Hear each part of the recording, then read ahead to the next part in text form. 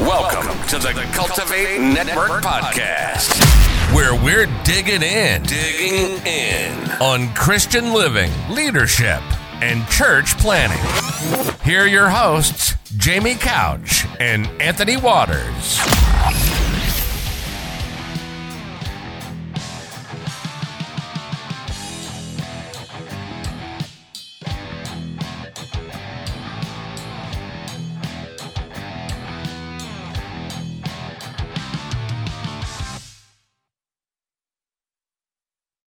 Happy Resurrection Sunday. Happy Resurrection Sunday, Jamie. Happy Resurrection Sunday to you and to all those who are listening. Yeah. It may not be Resurrection Day if you're listening in. Maybe it's the Sunday after. But you know what, guys? We want to just wish you, just hope your season was awesome. Yeah. But let's do this. Make it Resurrection Day every day. And that's the way it should be. Exactly. It should be that, because we as children of God, man, we don't separate one day a year to celebrate the resurrection of our Lord and Savior Jesus Christ. This is for every day of the year, just like his birth. When we celebrate at Christmas time, up to this point here, you know, we celebrate this all the time because we serve a risen Savior. He is alive, sitting on the right hand of the Father, making intercession for you and for me. So what a beautiful Resurrection Day today is. And excited about the podcast today. A different take, and I really like this. I don't think I've ever heard this preached in my life, to go back and look at the foundational setup that God had in the plan of the resurrection. The plan that God had. We know that from the foundation of the world that it was ordained that Christ would come and that he would die for the sins of many, because it did not please God through the blood of bulls and goats to save those, because there was always a remembrance of sin. But there had to be an ultimate plan. There had to be an ultimate solution for the problem of sin. And it is amazing where Brother Jamie's getting ready to take us today, what the Lord has revealed unto him as we look back from the foundation to fruition, from the beginning of it all to it coming to pass. And it's an interesting take, and it's an interesting place to be today. So the book of Ephesians, chapter 1, we'll start at verse 3 today, and then we're going to jump right over into this foundational layout, how beautiful this is. But blessed be the God and Father of our Lord Jesus Christ, who hath blessed us with all spiritual blessings in heavenly places in Christ, according as he hath chosen us in him before the foundation of the world, that we should be holy, without blame before him in love, having predestined us unto the adoption of Christ by Jesus Christ himself, according to the good pleasure of his will, to the praise of the glory of his grace, wherein he hath made us acceptable in the beloved, in whom we have redemption through his blood, the forgiveness of sins, according to the riches of his grace. Notice how Christ is the center of it all. He sure is. Every drop of it, every scripture there, it's all pointing to Christ. Him from the foundation of the world, us chosen from the foundation of the world. It's pretty cool. How exciting. How exciting. If you ever want to feel special, read Ephesians chapter 1. Absolutely. He chose you from the foundation of the world. That's awesome. I mean, so we are a chosen generation, a royal priesthood. Yeah. That's awesome. But it all centers on Christ Jesus our Lord. Absolutely. So, as we dive into this today, to have it all tied together, Brother Jamie, let's talk about the foundation for resurrection. And it's amazing what the Lord has shown you this week. So I'm just going to hush and I'm going to let you take over, because this is really good. So Anthony, let's definitely bounce in. Let's talk. Let's discuss and kind of unpack this. There's a lot here. We'll try to unpack it in as short a time as possible. But really, it's God's word, guys, is amazing. Amen. Revelation I read this week where John is talking about the beast and those who are going to worship him. But then he also says that Jesus was the lamb slain from the foundation of the world. That's so it was God's plan. I'm thinking about the law, the prophets, the judges, all the ebbs and flows, the ups and downs of the children of Israel over the years, and the kings, all the drama throughout the kings and the captivity, the freedom, all this craziness that went on in his chosen people. Yeah. God knew the whole time that the impetus for everything that was happening, the chaos, there was an underlying theme that could not be stopped. There was a train coming down the track that could not be stopped. There was chaos everywhere along the way. But that train, the path of that train would not be derailed. As many times as the enemy tried to derail that train, he knew the train was a coming. Yep. But the beauty of it is the world around, right? Those well-intending people wanting to serve God and do good. They had hope. Yeah. But what God designed was right under their noses the entire time, and yet they didn't see it. Yeah. And I'm thinking about Moses as he stood at Sinai. I'm thinking about David as he slew Goliath. I'm thinking about the children of Israel as they were led to captivity in Babylon. I'm thinking about all of these. I'm thinking about Elijah stressing out over the prophets of Baal. I'm thinking about all of these things that happen. They would memorize, right, the Pentateuch or the Torah. The first 5 books of the Bible were memorized by the Levitical priesthood, the Pharisees. Later on, as it developed, the Pharisees, the Sadducees, they would remember, right, memorize. So I want to kind of anchor down a little bit here on Genesis chapter 5. And in Genesis 5, you're going to see a genealogy that most of the time people, maybe I don't want to put everybody in my category. I've been guilty of glossing over a genealogy because it's boring. Most do. I've been guilty in my time of seeing a genealogy and going, yep, let's speed read through this one here. And this begot that, and that, and begat. And this. I know this probably means something, but it just don't feel like it means a lot to me right now. So I'm just going to read through it. Yeah. Well, in Genesis 5, there's something in a name. The Jewish heritage, and in the Scripture, the etymology of a name. There's always, hence when Saul became Paul, Jesus changed his name. When Simon became Peter, Jesus changed his name. Yep. And there was all sorts of these name changes in the Scripture because name would reveal something about you. A name would reveal something about you. So in Genesis 5, he's given, and I want to talk about the first 10 names in the genealogy of Jesus. So a name, remember what I said, the name tells you something about you. So, who formed Adam? God. So, God himself formed Adam. Yeah. And actually, God did this in a triune effort. Yep. When he said, let us make man in our image. So, who was there that day? Father, Son, Holy Spirit, right? Yeah. So, Jesus would have been there. He was there, right? He was present. He was a part of this process. So, so what I want to do is take the 10 names, right? The first 10 names of the genealogy, and let's break down the definition of these names, what they mean in their original context. So the first name we come to is Adam. Adam. Yeah. So according to Strong's Concordance, H120, and the Brown Driver Briggs Hebrew Lexicon, H120. So guys, we're not just pie in the sky. We want to understand where it came from. Right. So this word was Adamah, meaning ground, earth, man, or humanity. So take Adam. He stands for humanity. Awesome. Adam begat who?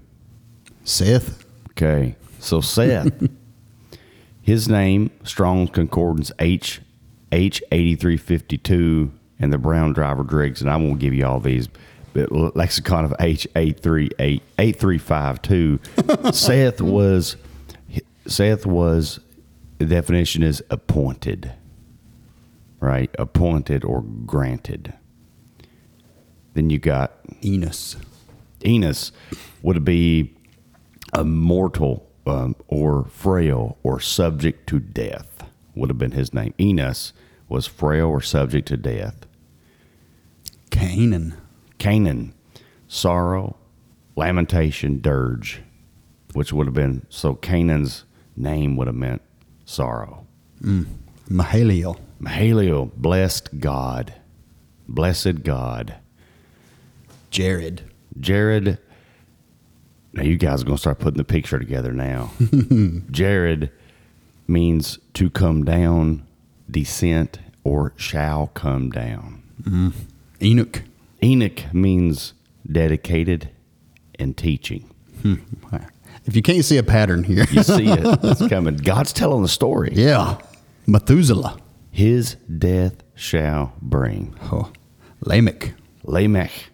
The powerful, the power and conquering. Noah. Rest and comfort. Wow. So Adam, humanity. Seth, appointed. Enos, death. Canaan, sorrow. Mahaleel, blessed God. Jared, shall come down. Enoch, dedicated and teach. Methuselah, his death shall bring. Lamech, conquering in power. Noah, rest. That's pretty awesome. Sounds like you just preached the life of Christ. So underneath the noses of the Pharisee priest, as they begin to memorize the Torah, under their noses was God's plan all the time. Humanity, I'm going to read the narrative by the definition of their names in order here.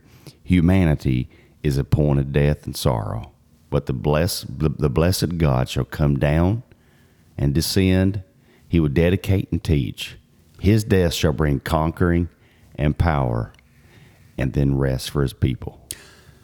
If you can't see the hand of God in that, and how wonderful that God truly is, and like you said, how it's right underneath the nose of every one of these theologians that are coming up, all these religious leaders of the time, as they were coming up learning the Pentateuch, being able to quote it from verse to verse, every single word.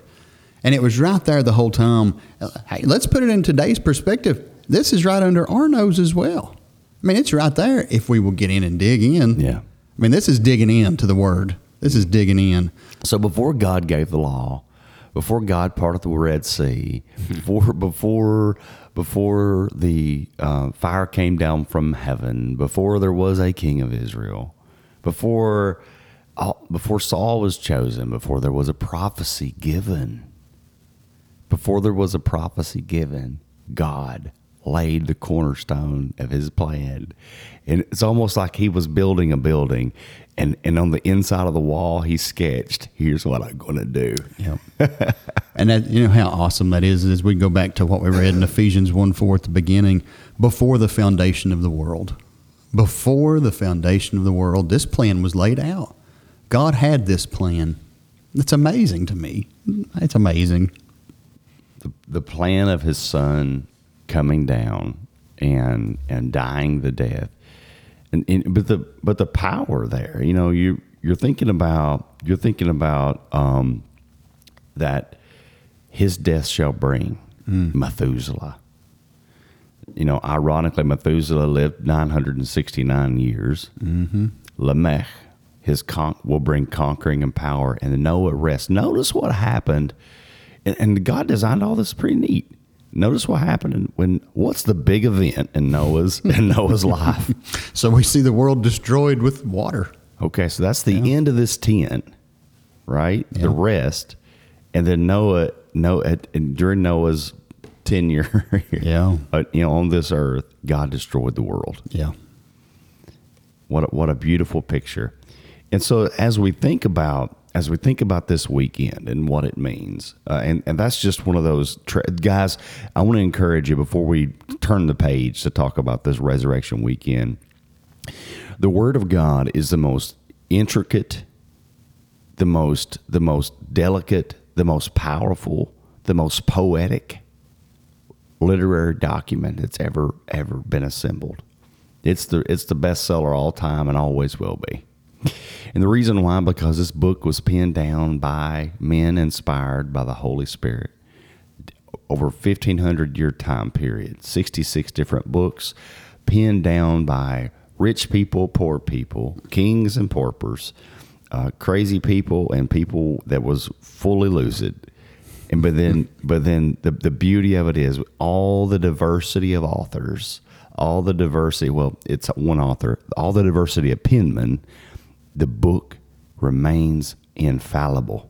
Yeah. That's amazing. Always, when you think about it, it always blows my mind to see what God has done in the word of the Lord, how it's forever settled in heaven, how it changes not. It just amazes me at how awesome God truly is. But just looking at these names and seeing that right there, I mean, that's humbling. It's humbling to really look at that and just say, let's think of the times you've read through the genealogy and you're like, oh, let's get over this. But embedded inside of it is the plan of salvation, embedded in the genealogy. And, we always go back to the genealogy to look at it and say, there's no other religion in the world that exists that you can trace the genealogy of the Savior all the way down. It doesn't exist. Right. So for God to give us that, we always run to that. That's the first thing we grasp. But then we overlook this fact. And then you always remember that Jesus has a name that is above every name. Oh, yeah. That at the name of Jesus, every knee shall bow, every tongue shall confess that Jesus Christ is Lord forever and forever. That's amazing. No other name under heaven given among men whereby we must be saved. Oh, no other name. Acts 4:12, one of my favorite scriptures. So beautiful. So humanity, if we look at this, as we continue in with this, humanity, we see with Adam, we see humanity is appointed death and sorrow. Yeah. We see that sin came in under Adam, under the fall, and that humanity, death, entered in at the sin of the man Adam. Yeah. So at this entrance of sin, men began to struggle. And men would struggle until the rest, until Noah, until that last word, the last meaning, and that's what came. So humanity. So the thing is, there is no. Somebody said, "Well, he's a good person. I'm a good person. I'm a good person." No, we have what's called the Adamic nature, and the Adamic nature, and you explained it very well the other day with the story with Zacchaeus, and I've always thought, you put a kid in a room with another kid, and you give one a blue sucker and the other one a red sucker. Yeah. They're going to fight over who gets the red sucker or the blue sucker. Or the blue. Yeah. And you could put it, that could be a 1-year-old kid, and nobody sat those children down and taught them, this is how you be selfish. Yeah. No. Not at all. It's innate. It's in them. Why? Because humanity is appointed death and sorrow. Yep. Death entered in when sin entered into the garden. Yep. Death entered in at that point, and also sorrow. Yep. So Adam and Eve knew no sorrow. They would have known no death had it not been for sin. Wow. Oh my goodness. So true. So entered in depravity, destruction, death, darkness, and it dominated at this time because death came in. So we weren't made to die. We weren't made to die. That's what's so amazing about that. But when sin came in, death entered in with it. That's sad. But if we stopped at just Adam's name, just at the humanity, it's a sad story. Yep. But God, he's the author and the finisher of our faith, so he comes on down. To bless God. And you can stack up all the other religions in the world. Yeah. And all of the religions in the world, people are striving to go get to their God. That's right. Right? Every single one, you line them up. They're striving for perfection or to climb some mountain to get to the top where their God exists. Well, the beauty is our God, our Savior, came down off the mountain. Yeah. Out of the portals of glory in heaven where he was being worshiped and adored, and come to a world who rejected him and didn't want to know him. and didn't understand him, and nor would listen to him at all, and would ultimately try their best to kill him. Yeah. But yet he came down, and he knew that. And yet he came down. He was forsaken, spat on, mocked, ridiculed, laughed at, and so many assassination attempts on him. But yet he came down. Jesus left heaven's glory to invade darkness with light and religion with relationship. What was religion? Whited sepulchres. They appointed things unto the people that they couldn't even hold to themselves. They were whited sepulchres, beautiful outwardly. Religion is beautiful outwardly, but it's full of dead men's bones, unless there's a true encounter with the Father. So when Jesus came down, when he left heaven to do his Father's will, to come and be about his Father's business, he came down and he dedicated and taught the people. He fulfilled the law. Yeah. Fulfilled the law. Yep. That's awesome. So Jesus have all of himself to the least of us. He gave all of himself. Gave it all. Yeah. He gave everything to us. To the least of us. That's, I think sometimes we overlook that. And we get so tangled up in such silliness in life that we forget what God really did for us in the sending of Jesus and what that meant to us. And for us to be able to grasp that, because we know, sure, the Adam nature lives in every one of us. And it's once appointed for man to die, and then after this, the judgment. My goodness gracious, to have God to make a way where there was no way possible. We could not attain to the letter of the law. We would always fall short. But for Christ to come, for God to give his only begotten Son, that whosoever believeth in him should not perish, but have everlasting life. For him to do that, for him to give all of himself to the least of us. Who am I? Who am I, honestly? I think every one of us could ask that question. Who am I that the Savior of the world, the Creator of the universe, would look upon me and love me enough to give me an opportunity to have forgiveness of sin, to be able to be in a relationship with him once again. Where sin separated, Christ came and he filled the gap, he filled the void. And when we accept him as our Lord and Savior, now we're back in fellowship with the Father. It just blows my mind. Who am I? So the creator of the universe, the one who knows the name of every star in the galaxies, the one who knows every hair on every head that's ever existed. And yet, when he came down to this earth, he chose 12 crazy men. Yeah. And he gave all of his time to them. All of it. He gave it to them. The last 3.5 years of his life, he gave to those young, crazy, diverse, misunderstanding, well-intended men. And boys, really. I mean, if you think mainly, most of them were teenage boys, likely. Just young men, just getting started. But then think about us, right? I mean, he came down and he chased us down in our condition. He found us where we were. And then he came off the mountain and carried me up. He didn't look down the mountain, down his nose and say, "Depart from me, you worker of iniquity." He said, come to me, let me cleanse your iniquity. Yeah.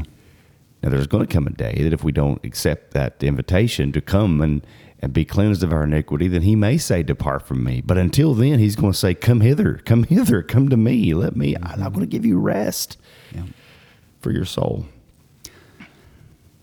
So beautiful. Gave all of himself to the least of us. So humanity is appointed death and sorrow, but the blessed God will come down and dedicate and teach, and his death shall bring conquering power. I like this quote that you had on there from Francis Chan. The power of the cross is not just in what it did for us, but in what it does in us, transforming us into the image of Christ, transformed by the renewing of our mind, transformed by the blood of the Lamb.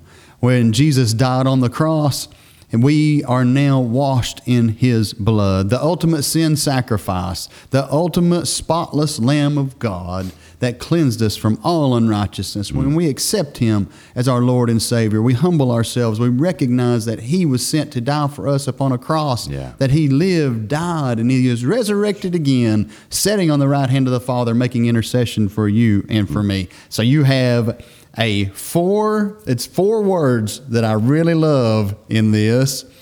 I'm going to let you say them because they're really strong. But remember, the power of the cross is not just in what it did for us, but in what it does inside of us to transform us into the image of God. So what happened when death died? Now I'll let you say the 4 words. Death died, we win. Boom. Victory. Victorious. That's awesome. Death died, we win. That's the end of the story, period. We win. We're not bound by sin and death no more. No. We have victory over it through and by the shedding of the blood of Jesus Christ. Death shall not, from this point forward. Yep. And I want to go back to the cross for a second, but in a second. But right now, let's talk about this. Yeah. To this point, death had reigned. From Adam to Jesus, death reigned. What do I mean death reigned? Nobody wanted to die. Everybody was afraid to die. Yeah. Right? Death was intimidating. Yeah. And death reigned. Well, Jesus, in his resurrection, was the first fruits of a new creation.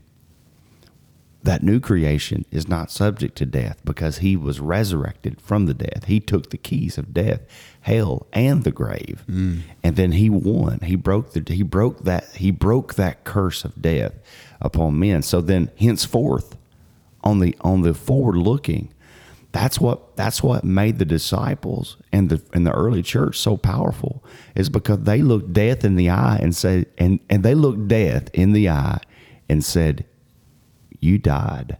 Yeah.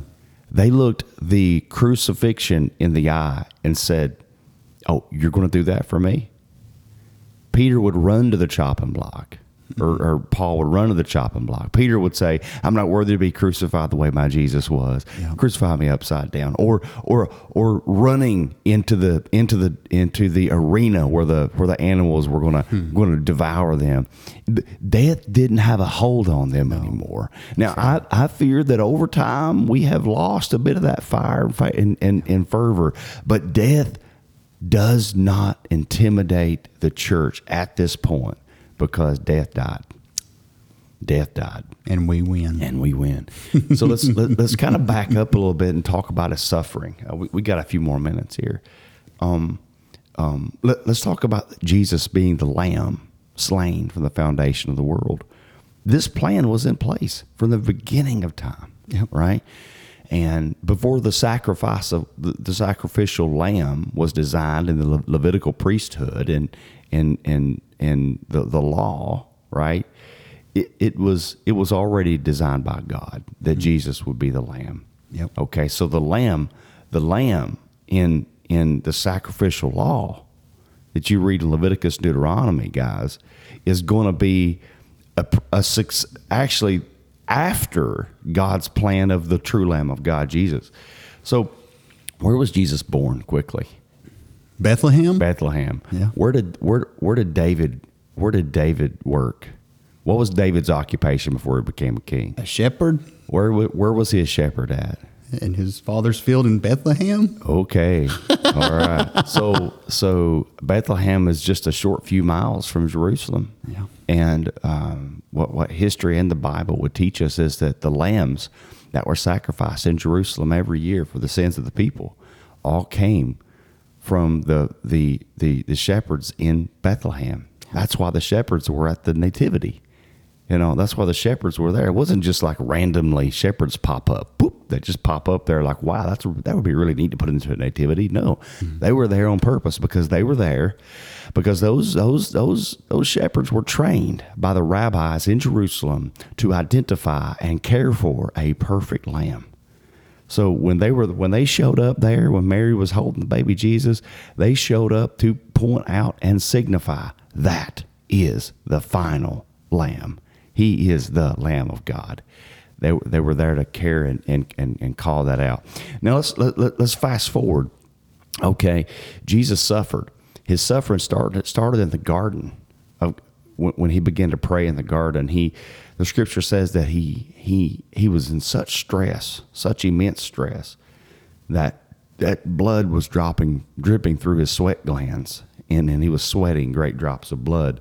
Well, that's actually a medical condition called hematidrosis. If you don't know what that is, just Google it. You're going to see pictures and images that will just really make you hurt to see the immense pain. In Germany during the Holocaust, a lot of the Jews that were in some of the concentration camps actually developed a condition of hematidrosis, and as they suffered and just agonizing pain and things. So that this is like the suffering of Jesus. He didn't have to suffer, but he did. And then I used to think, Anthony, as a kid, that the soldiers killed Jesus and that the Pharisees killed Jesus. And I love what Jesus said in front of the Pharisees and the Roman government, the most powerful government in the world. And the ruler looks at Jesus and says, "Don't you know that I can kill you?" And Jesus looks back at him just with cold stone eyes and just looks at him. And he says, "No man can take my life, but I'm going to lay it down freely. Yeah. And if I lay it down, I'm going to take it up again in 3 days." In a roundabout way. Now, he said it in his own little codex in the way that he said things. But he said that he said as much as, "You can try, big boy, but you can't take this life." Yep. He even said that that he could pray right to the Father at that moment and call down more than 12 legions of angels. God.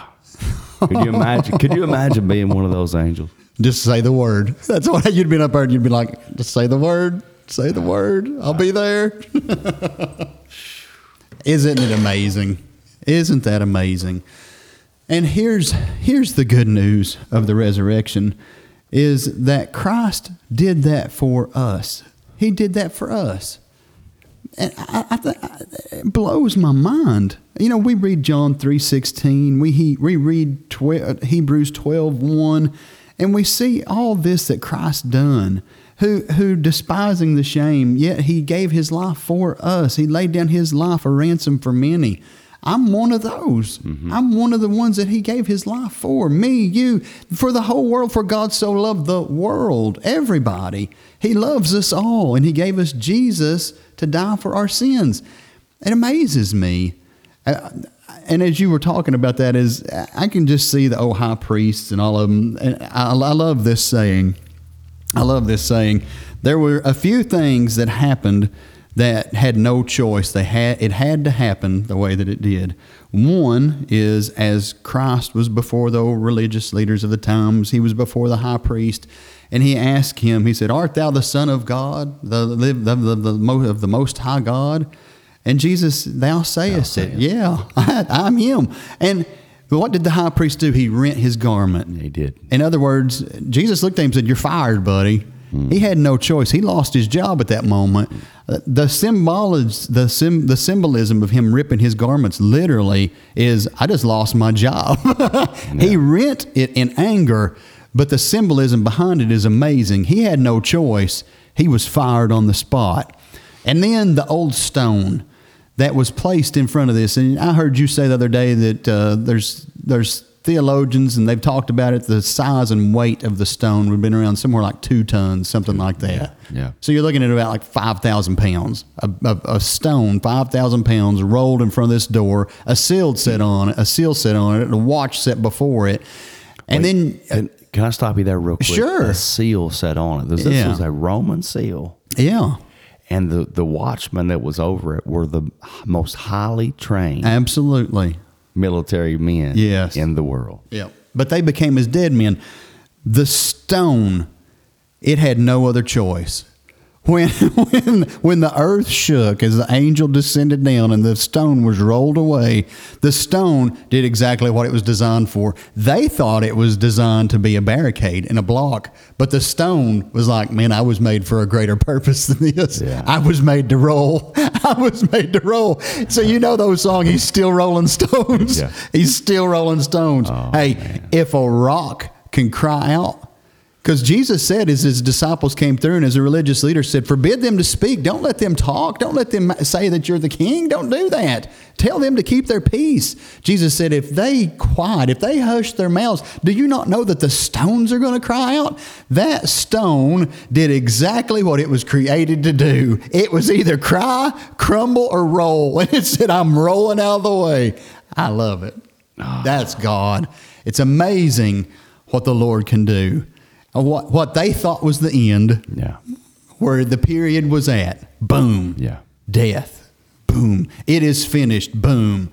All of hell was in a roar. Oh, yeah. We got him. Done. We got him.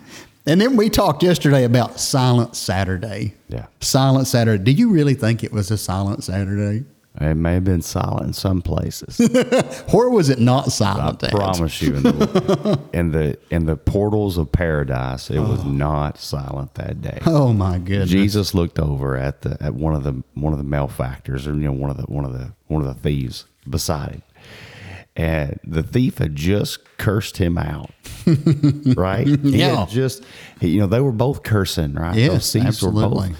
And this is a little longer episode than usual, but this is a special episode. That's right. So the thief was cursing him out. And 1 minute, the next minute he comes around, looks over at Jesus and says, "Remember me, when thou enterest in."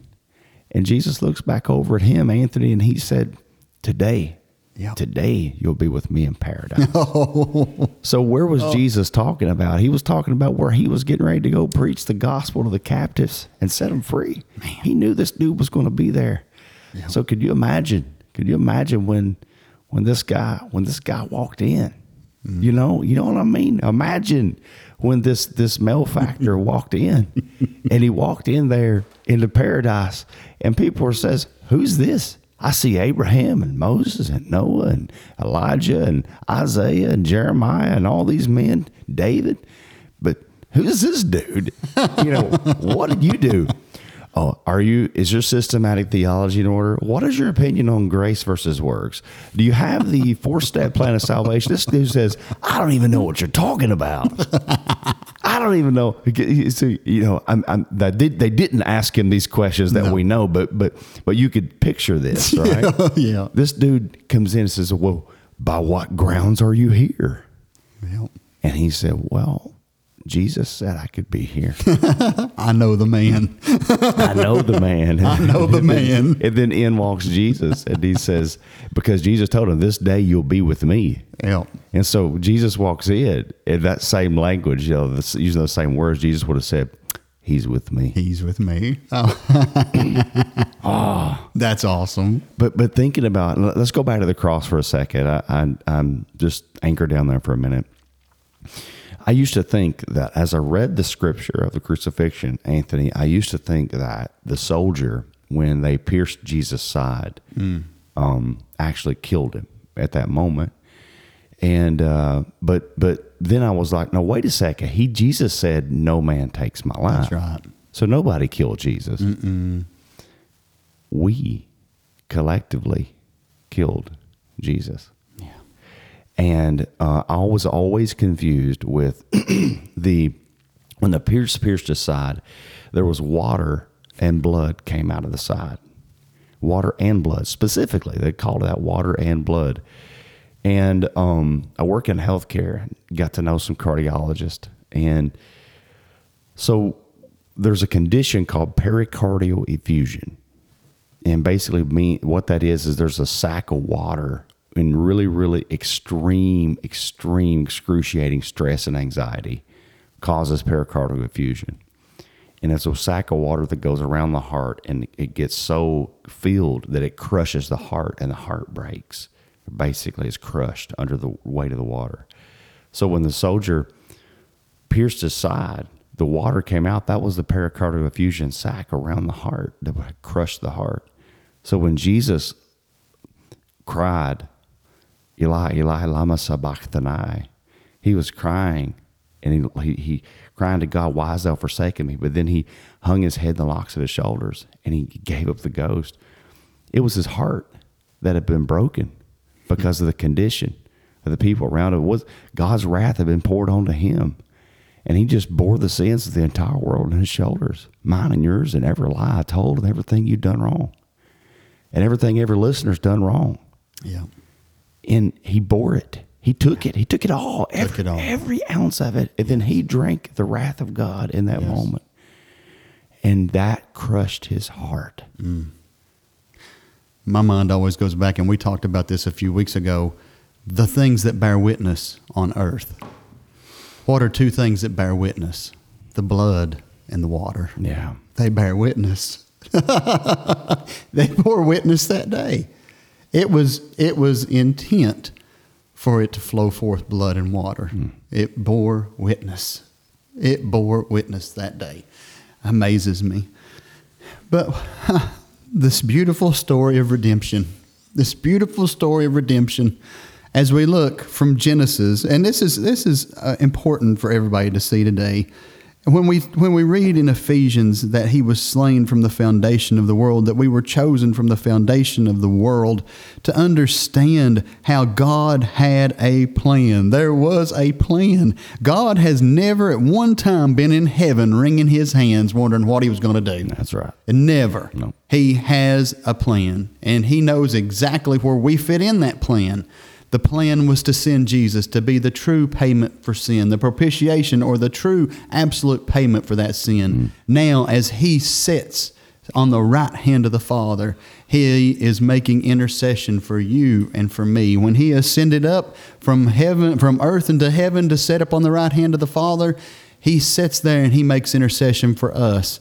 And now when we get to heaven, we can say, I know the man. I know the man. I'm with him because his blood cleansed me. He said I could be here. He said I could be here. Praise God. It's exciting. Ooh. That's exciting. Guys, Happy Resurrection Day. Happy Resurrection Day. I hope that you have had an amazing spring, the start to the year this year, guys, that's listening in. And really hope you enjoyed this double length podcast. We try to go 20 minutes today. We went over 40. That's okay. We didn't even scratch the surface. We didn't even begin. But just take time. I encourage you to take time and meditate upon what he did for you and what he did for all of us. And then meditate upon the price that he paid, that he did not have to pay. But then meditate upon, and then we try to hang so many different, why this and why that. Listen, who are we to question the construct of God, the construct of the universe, and design all of this perfectly? So in Genesis, all the way back Genesis 5, God designed it from then, and we are just a benefactor of what he did for us on Calvary's tree. We love you. We thank you for tuning in. Until next time, God bless. Thanks for tuning in to the Cultivate Network podcast. Until next time, keep cultivating.